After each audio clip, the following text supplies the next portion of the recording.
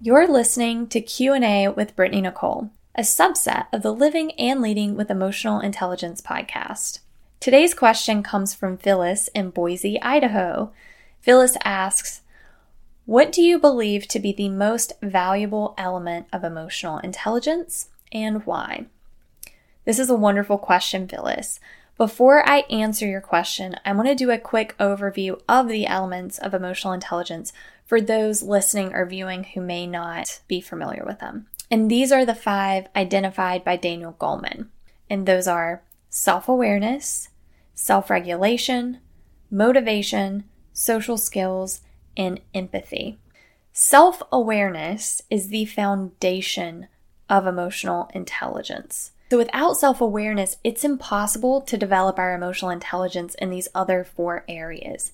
However, while self-awareness is essential and the first element that you need to develop, we shouldn't stop there because awareness alone does not solve our problems or make us emotionally intelligent.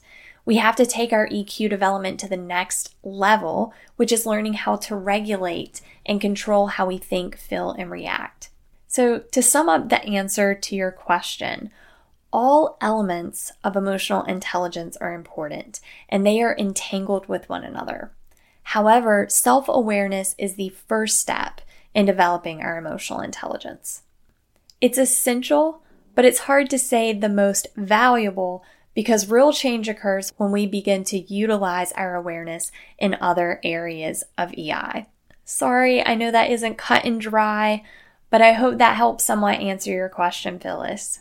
If you listening or watching have a question that you would like answered on the podcast, you can text me on the WhatsApp at +1 980 677 1437, and you can find that number as well as the Q&A guidelines in the show notes below. That's all for today. Thank you again for listening or watching. Until next time, live and lead with an open heart and open mind.